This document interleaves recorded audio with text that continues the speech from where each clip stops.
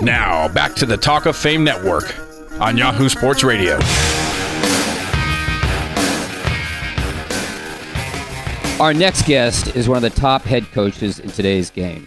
Kansas City's Andy Reid not only has been to the playoffs 10 of the last 15 years, but he went to 4 consecutive NFC championship games, including 5 in 8 years, and put the Philadelphia Eagles in their only Super Bowl since 1980. Speaking of the Eagles, Andy spent 14 years there where he was an NFL Coach of the Year, had only 3 losing seasons, and was universally admired as one of the game's best. Now, of course, he's in Kansas City where he's gone 20-12 in 2 years with a playoff appearance, which I suspect you probably know. But what you might not is that Andy Reid is one of the most compassionate and caring individuals in the game, and it's our privilege to have him with us today. Andy, it's been a while, but it's great to talk to you again. Well, likewise, Clark. Appreciate it. Rick, Ron, likewise. Great to have you on. Thank you. Yep. Andy, first question. Philadelphia fans and media can be tough on their teams, and I'm being kind when I say that. Yet you did the unimaginable. You were head coach of the Eagles for a franchise record 14 years, or 4 more than runner-up Greasy Neal, who's a Hall of Famer, and he left after the 1950 season. Aside from success, I guess, my question is, what kept you there so long? Well, I loved it. I loved the organization. I loved the people there. They are passionate. The thing they're going to do is they're going to show up, win or lose. They're going to show up. They think a little bit like coaches do, and that if you stink, they're going to let you know you stink, and if you do okay, they're going to let you know you did okay. But you can stink and be okay in 2 plays. I mean, they take it play by play there. Covering the Cowboys, I know one thing: win or lose, they're going to boo too. That's right. Yeah, that's true. That's true. And there's a theory that nobody should coach more than 10 years in any one place. As someone who stayed 14 years in his first head coaching job, is there a point when you know it's time to move on? Well, there probably is. I think every situation's different. I think change is involved there with the team and the staff. You take all those things into consideration. Normally you lose a few good players, and how you replenish and have the opportunity to replenish those is tough, or can be tough. So you got to look at that part. Listen, 10 years is a pretty good run. Sometimes change can be good for both sides, I think. In my case, when I left there, I felt that way. I thought the Eagles were fortunate to get a very good football coach to come in there, take care of those kids that we had brought in, which I really cared about. I wanted to make sure that, if I had one wish, it would be that would take place. I feel like that's been the case. And then coming here, this change was good for me. So my staff, which I brought quite a few of the guys from Philly there. So I think it can be a win-win, even after 14 years. But 10 is kind of that magic number. Bill Walsh used to always say that. He'd say, listen, you stay someplace longer than 10 years, you're probably going to run into a lot of problems that you don't want to run into. And so I understand that. I see how that works. You were also, at least the perception was that you were the de facto general manager without portfolio, I guess, when you were also the head coach with the Eagles, and that's a pretty tough job to pull off. But you managed to do it extremely well. Doing one of those jobs seems, at least looking from the outside, is pretty tough. How did you handle both of them? And when you got to Kansas City, why did you decide to sacrifice that end of it and do it a little differently? Yeah, Ron, I enjoyed doing it when I had the opportunity to do it. But I got to the point where if you're going to do it the right way, you're going to spend a lot of time doing the personnel. It's going to take away from some of the coaching. And I was okay with that early. I had Marty Mornwig there, who I had full trust in. I got to the point, though, where I missed the coaching part of it. And so I wanted to just get back in and do that. And this job presented that to me. I was able to, I was lucky enough to have where John Dorsey wanted to come here, and our ownership hired him here. So that made it easy to do with and get myself back into the coaching part of it, which I thoroughly enjoy. I've got full trust in Doris, as do all the coaches, and we're very lucky to have him here. We're with Andy Reid of the Kansas City Chiefs on the Talk of Fame Network. And Andy, since you mentioned getting back to coaching, as a coach, you're something of a miracle worker. As I mentioned, you took over a last-place Philadelphia franchise, and you had it in the playoffs within 2 years. And then you go to Kansas City and take over the worst team in the NFL, Kansas City Chiefs, and you had them in the playoffs within a season. So what's the secret to putting a team back on its feet overnight?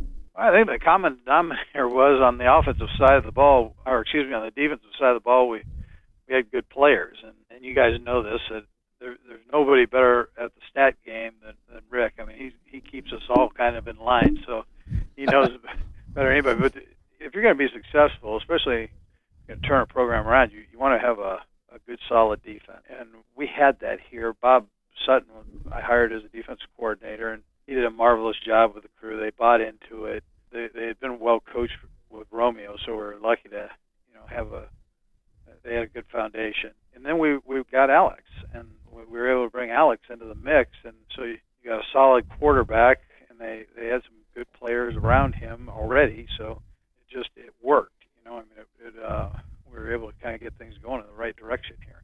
Philly, I came in, I had a good solid defense. We had to rework the offense a little bit, but we were lucky enough to have the second pick in the draft. We were able to get Donovan McNabb in there, and the rest is history. We kind of rode with Donovan for 10 years there, and he was unbelievable. So very fortunate to have him. Andy, you were around Brett Favre at Green Bay, Donovan, of course, Philadelphia, now Alex Smith. Can I assume that any and all winning starts at the quarterback position? Well, I tell you, it sure helps. There's not a lot of teams that win in this league without a good quarterback, if any. And I've been lucky to have been around a bunch of good ones. And that guy that you just mentioned was really good.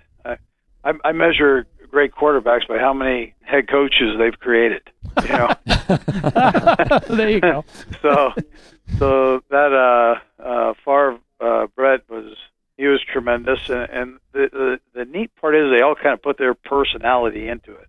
Brett was different than Steve Young and Joe Montana, and Donovan was different than those guys, and Alex is putting his own mark on this thing and loving every minute of it. So it's kind of interesting on how that works. You mentioned Alex, and it's kind of interesting the way he sort of quote unquote lost his job. I mean, in San Francisco, his guys having a bunch of success, and suddenly they decided to make a move, and you end up getting a hold of him. What did you see, Andy, and him in San Francisco that made you find him appealing? I liked him coming out. I looked at both he and Aaron coming out, and even though we didn't have a shot at it, and I didn't need a quarterback at that time, I had a great one where I was at. But Alex, I kind of had a little vested in, not because I'm a BYU guy and he went to our arch rivals Utah, not because of that, but one of my close friends and teammates from college was the defensive coordinator there, Kyle Whittingham, who's now the head coach. So he had talked to me about him and told me what a great guy he was. I'm close with Urban Meyer, and Urban told me how great he was. And so I just kind of watched. And then for whatever reason, we had all these games against him. When I was at Philly and through the early part of Alex's career, we went out there and played, or they came back and played us. So I got to see this whole maturation process take place and how he did it with like 7 different coordinators. I mean, it was like crazy. Every year it seemed like he had a different guy and a different offense he had to learn. So I'm going, this guy's unbelievable how he does this. And it just so happened that we had an opportunity to get him when we came here. I mean, it was a freak thing. You guys know the story. So, I mean, we were lucky enough to be able to get him here. And Dorsey's got a good relationship with Trent Baalke, and they made a trade, and we were able to get him here, and he's done very well for us. We're with Kansas City coach Andy Reid on the Talk of Fame Network. And Andy, I'm going to throw you a little bit of a curveball here. Speaking of quarterbacks, you play in a division with a certain Hall of Famer in Peyton Manning. You coached Brett Favre, another certain Hall of Famer. You coached or were with Steve Young at BYU. You certainly saw John Elway, Joe Montana, and Dan Marino in the 90s, and you coach against another certain Hall of Famer, Tom Brady. If I gave you one of these guys to win one game, who would it be and why? Oh, my goodness.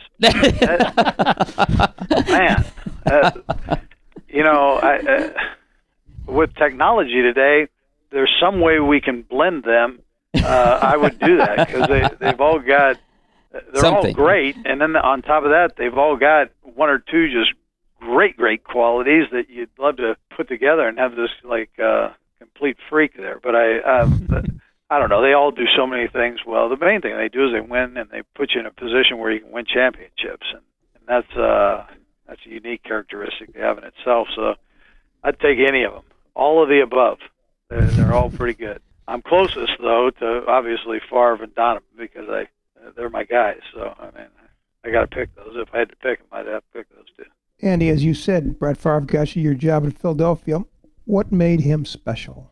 He played the the game like you played in the backyard. Every game's a pickup game. I remember the first time he threw an interception, Coach Holmgren was about ready to explode. He looked like, when you squeeze a tomato and it's just going to pop. And that's the way his face looked. And Brett comes over and he goes, he runs over and you'd think he'd be going, oh, I can't believe I did that. He comes over and he goes, I missed it just by 2 inches. I can't wait to get back out there. That was his whole attitude. It was crazy. It was that's the way he thought. And he had toughness, he had great vision. He wasn't afraid to pull the trigger. If he made a mistake, he would learn from it. Ramifications, though, wouldn't last very long. It would be in and out, and he'd move on. So, and he was fun to be around. He's crazy. He was fun to be around. A quick question here. We got about a minute to go, Andy. Bernard Hopkins is a friend of mine. He used to complain to me endlessly about Donovan McNabb this, Donovan McNabb, like a lot of Philly fans. Then we had Warren Moon on the show. He said Donovan belongs in the Hall of Fame. What is it about him that people couldn't figure out at some point in time in Philadelphia? Well, and I know Bernard. I had him speak to our team down there, so I had a chance to meet him a couple of times, and what a phenomenal guy. And Bernard knew how to play the game, his game. So he worked that thing the right way and kept himself in great shape and lasted a long time. I thought that's what Donovan did with our game.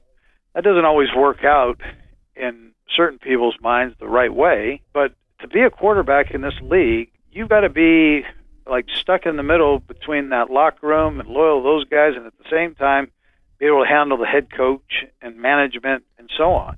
You're juggling a lot of balls there, and so that's a tough thing. A tremendously tough thing to do and do it well. Donovan did that as well as anybody and still went out and produced. I think if Bernard was on the team with Donovan, he would have seen the different parts of Donovan that he really didn't know. He just heard from people around. Sure. Donovan could be one of the guys. He knew how to do that. He knew how to. He's the funniest guy on the team, clearly. And so he knew when to loosen the guys up. At the same time, he knew when to tighten them up. He wasn't afraid to get after you. It's not always the most popular guy, but it's someone all the guys respected, and very few can carry that. I thought Bernard did the same thing, though, in his business. It's just a different dynamic, boxing and football. Well, Andy, we're not stuck in the middle. We're stuck at the end. We're out of time, unfortunately, but thank you for joining us. Best of luck chasing Denver in the AFC West, and always, always a pleasure talking to you. All right, you guys are my favorites, man. Appreciate you. Thanks. Thanks, Andy. Thanks, Andy. Yep.